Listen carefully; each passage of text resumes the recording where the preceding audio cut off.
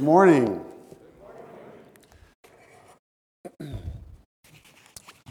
Well, I have to tell you, before I start the sermon, it's sort of funny. Maybe you'll have to decide.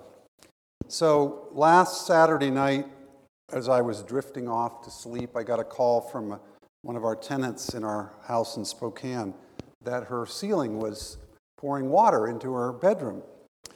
And I said, go turn off the main water switch. And I told her where it was. And she's great. She's a nurse, ER nurse, so she did.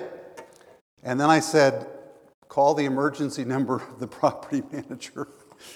So anyway, I flew up to Spokane Thursday night to deal with property managers and insurance companies and so on.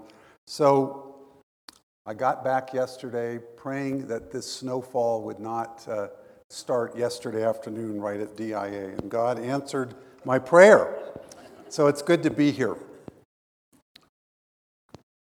Well, our Old Testament reading is going to be on the slides, and it's from Deuteronomy chapter 26.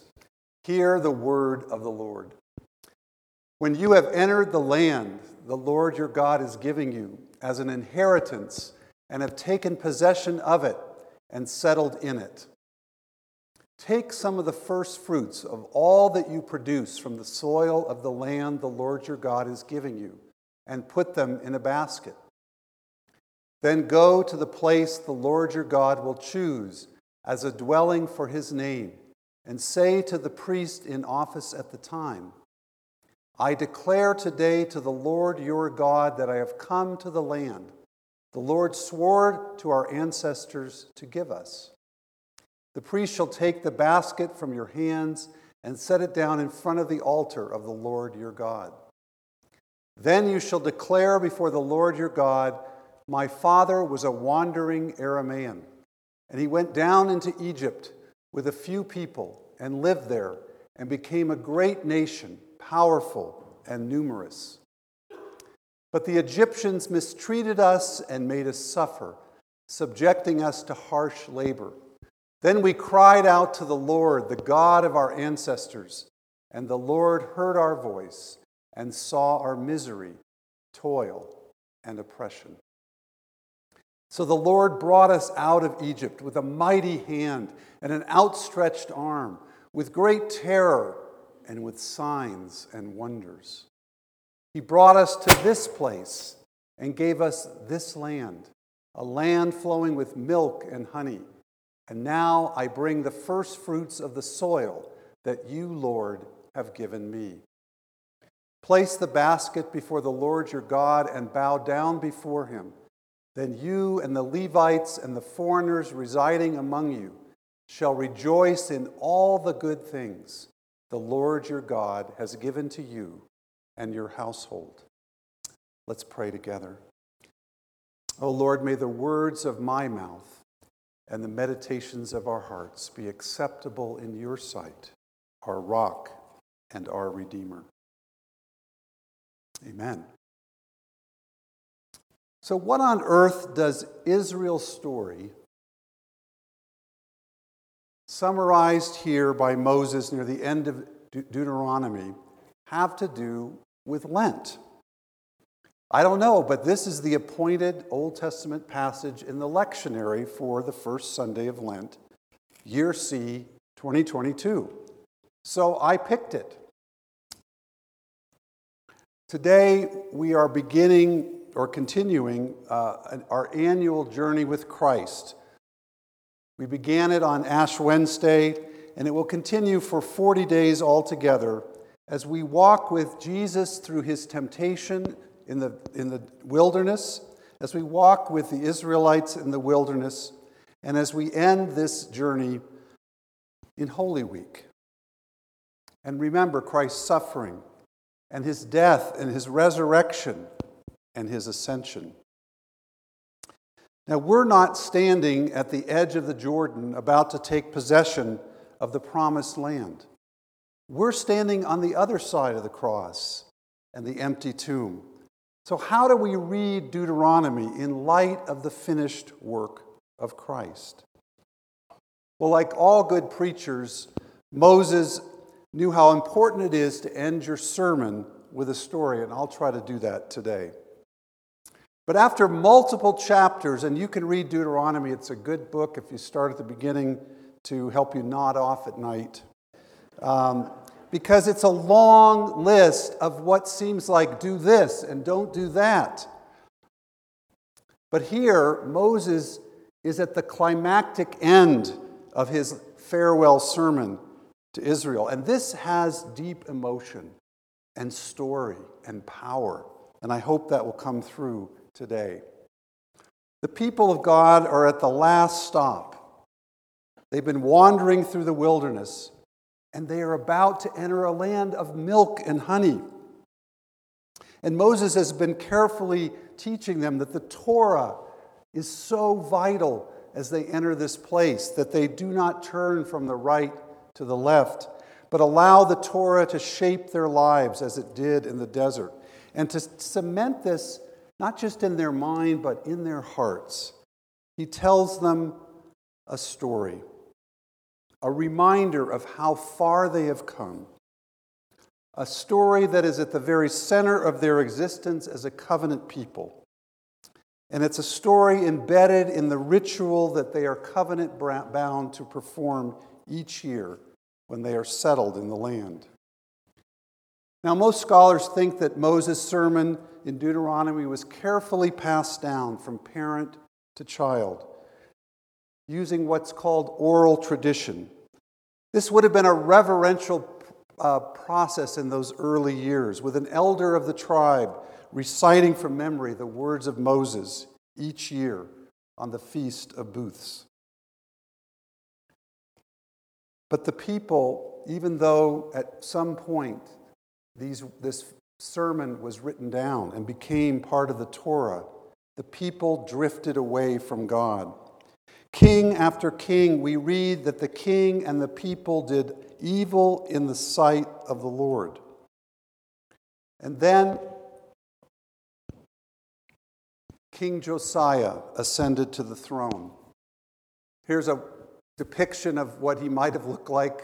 I think he probably had darker skin. It was the Middle East. But anyway, you get the idea. King Josiah was different. He ascended to the throne at the age of 8.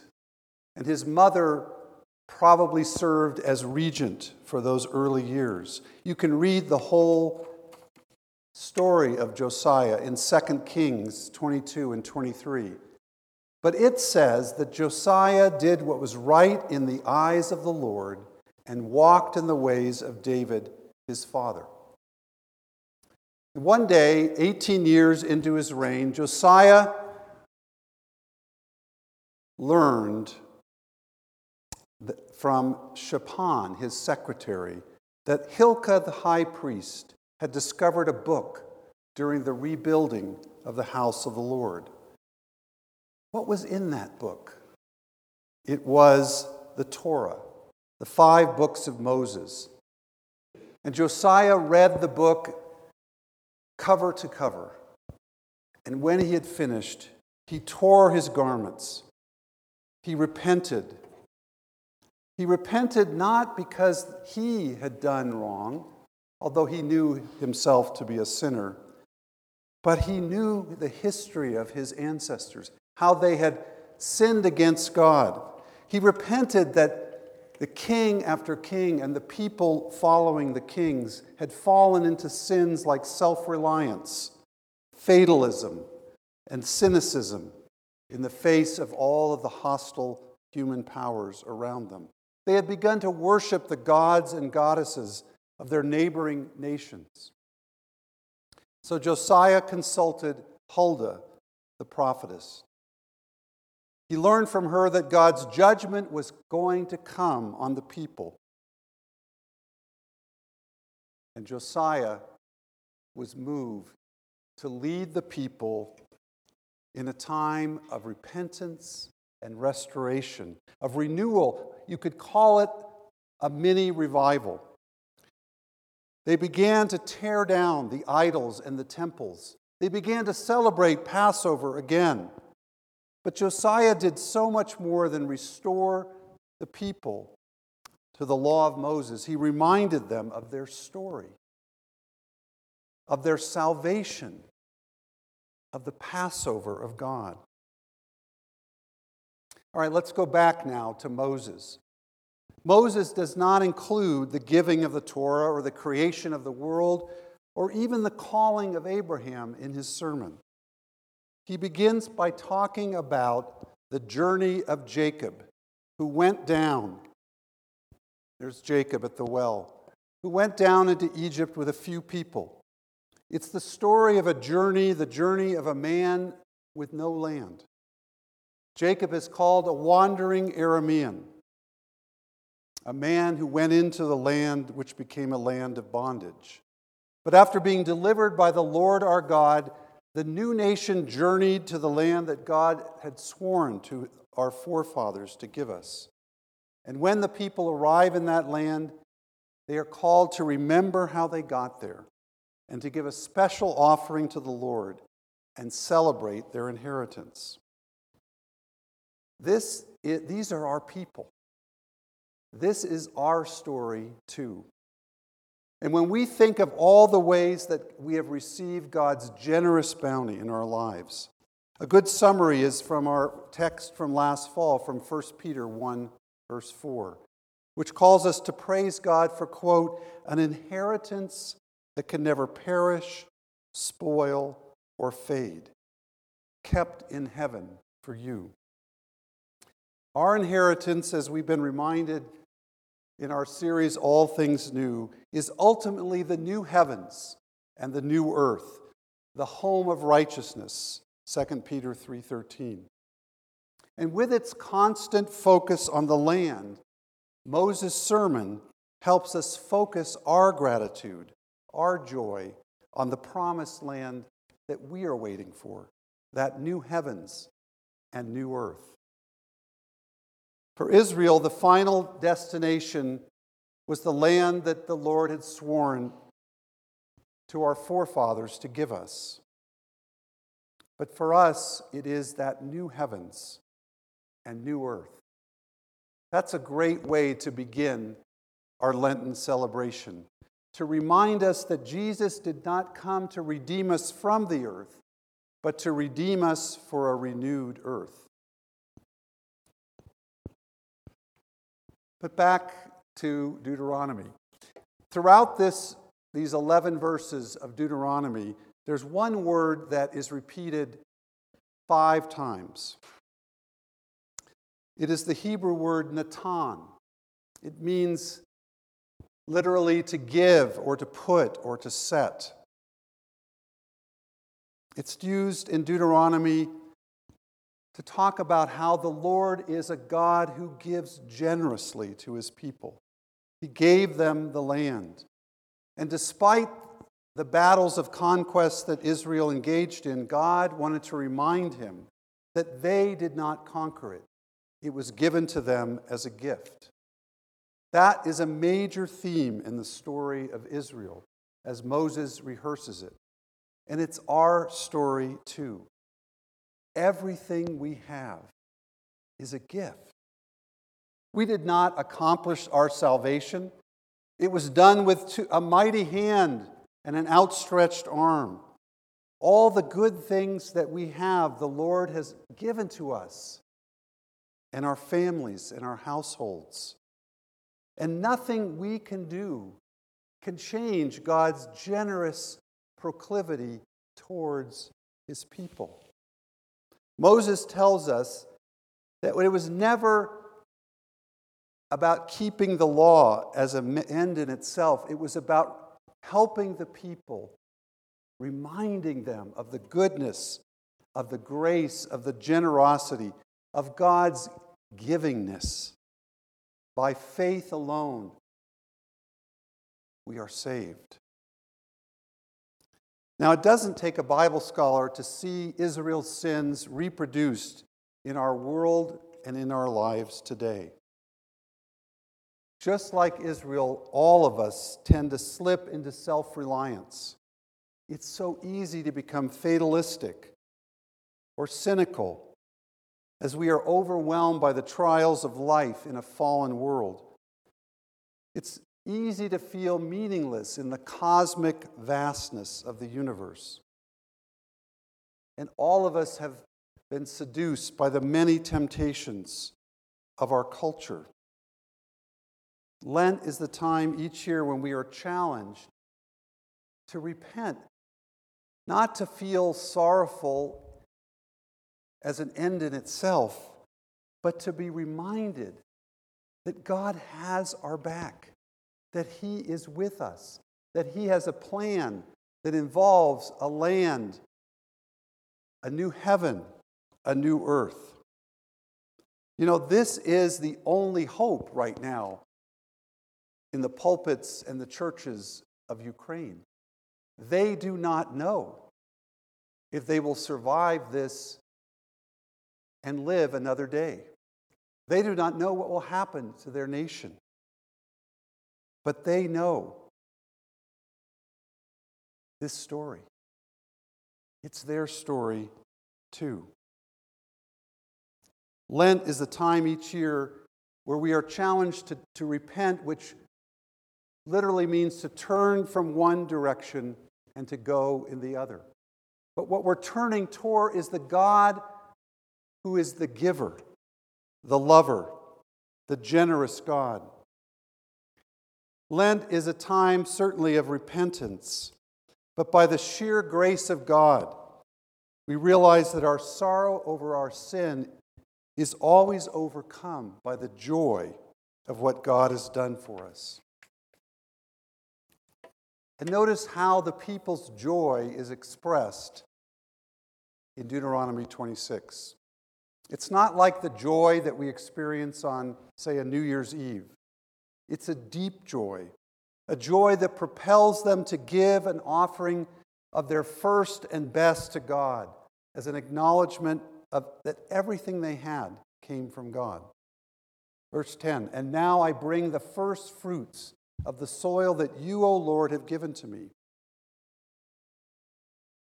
Moses reminds them we cannot truly rejoice until we remember how we got here on our journey. What God is looking for in each of us is a deep gratitude that leads to wholeheartedness and joyful obedience in our lives of faith. He knows that most of us are not farmers, like all of the people were back then. We can't bring our literal first fruits, but we can give the very best of what God has so generously given to us and lay it before God as an offering. It's interesting that in this text, if you continue to read in it, or if you read its parallel passage in Deuteronomy 16, "And rejoice before the Lord your God at the place He will choose as a dwelling for His name, you, your sons and daughters, your male and female servants."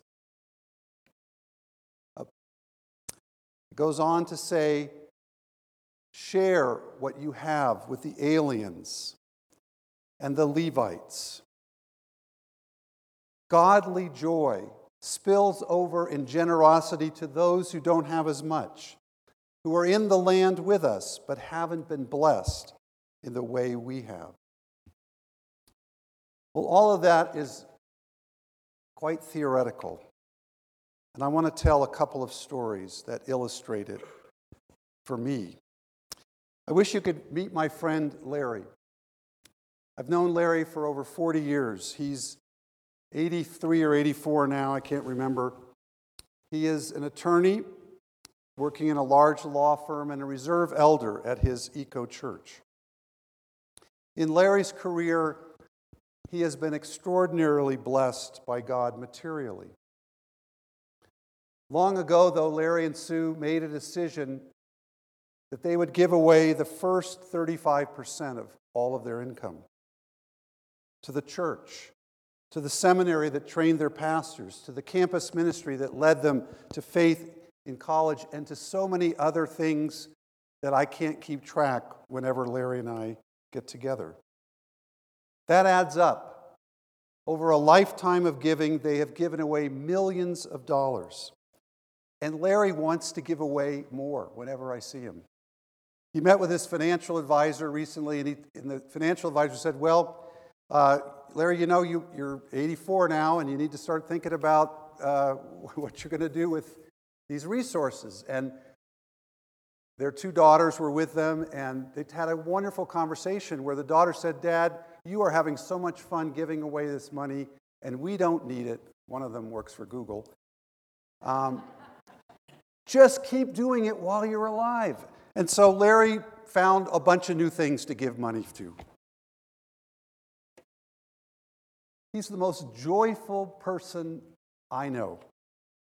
Whenever I see him and he tells me what's happening in his life, and he's praying for you right now, I know that, we start to cry, tears of joy. The last lunch I had with him, he told me that several years ago he met with the managing partner at his law firm. And Larry told him, I want to retire when I turn 80. And this managing partner said, you can't retire. You are doing so much good for our community. All you have to do is pro bono work for as long as you want. You don't have to bring in a single billable hour. Just keep doing what you're doing. And so Larry went like this, oh boy, like a kid in a candy shop. Last year, Larry got a case. 13 African American churches had, under their bishop's malfeasance, lost the deeds to their property. The bishop had transferred all of the deeds into a dummy corporation and then taken the money and spent it on himself. They were facing foreclosure. But Larry would not allow this, and you can read about this in the San Jose Mercury News. So he went to the managing partner. Managing partner said, let's put our best bankruptcy attorney in New York on the case. And for the last 13 months, they worked hard in federal court. In January, the judge ruled that it was a fraudulent scheme, and all of those churches received their deeds back to their properties. Larry told me when he started this, the firm had just put Black Lives Matter on their website, and he said, great, black churches matter. And that's how this happened. The fruit of Larry's ministry as an elder, as a layperson, as someone deeply blessed by God, is beyond imagining. But he would tell you it all started with a deep sense of gratitude for his salvation, for this incredible gift of God. It all started by taking Moses' sermon into his heart. Well, remember when Jim Candy was here last month? Please watch his sermon on our website if you haven't seen it yet. Jim was the middle school director here for many years, and he came back and told his own story of experiencing the joy of salvation through the ministry of this congregation. He reminded you, Grace Commons, of how your love and generosity, your investment in this ministry had eternal significance for him. And it spilled out. His joy of salvation brought joy to countless middle school students and their families, and many others since Jim has left and gone on to ministry in other places. You invested in a ministry here in downtown Boulder that brought Jim Candy to faith. And that's just one story.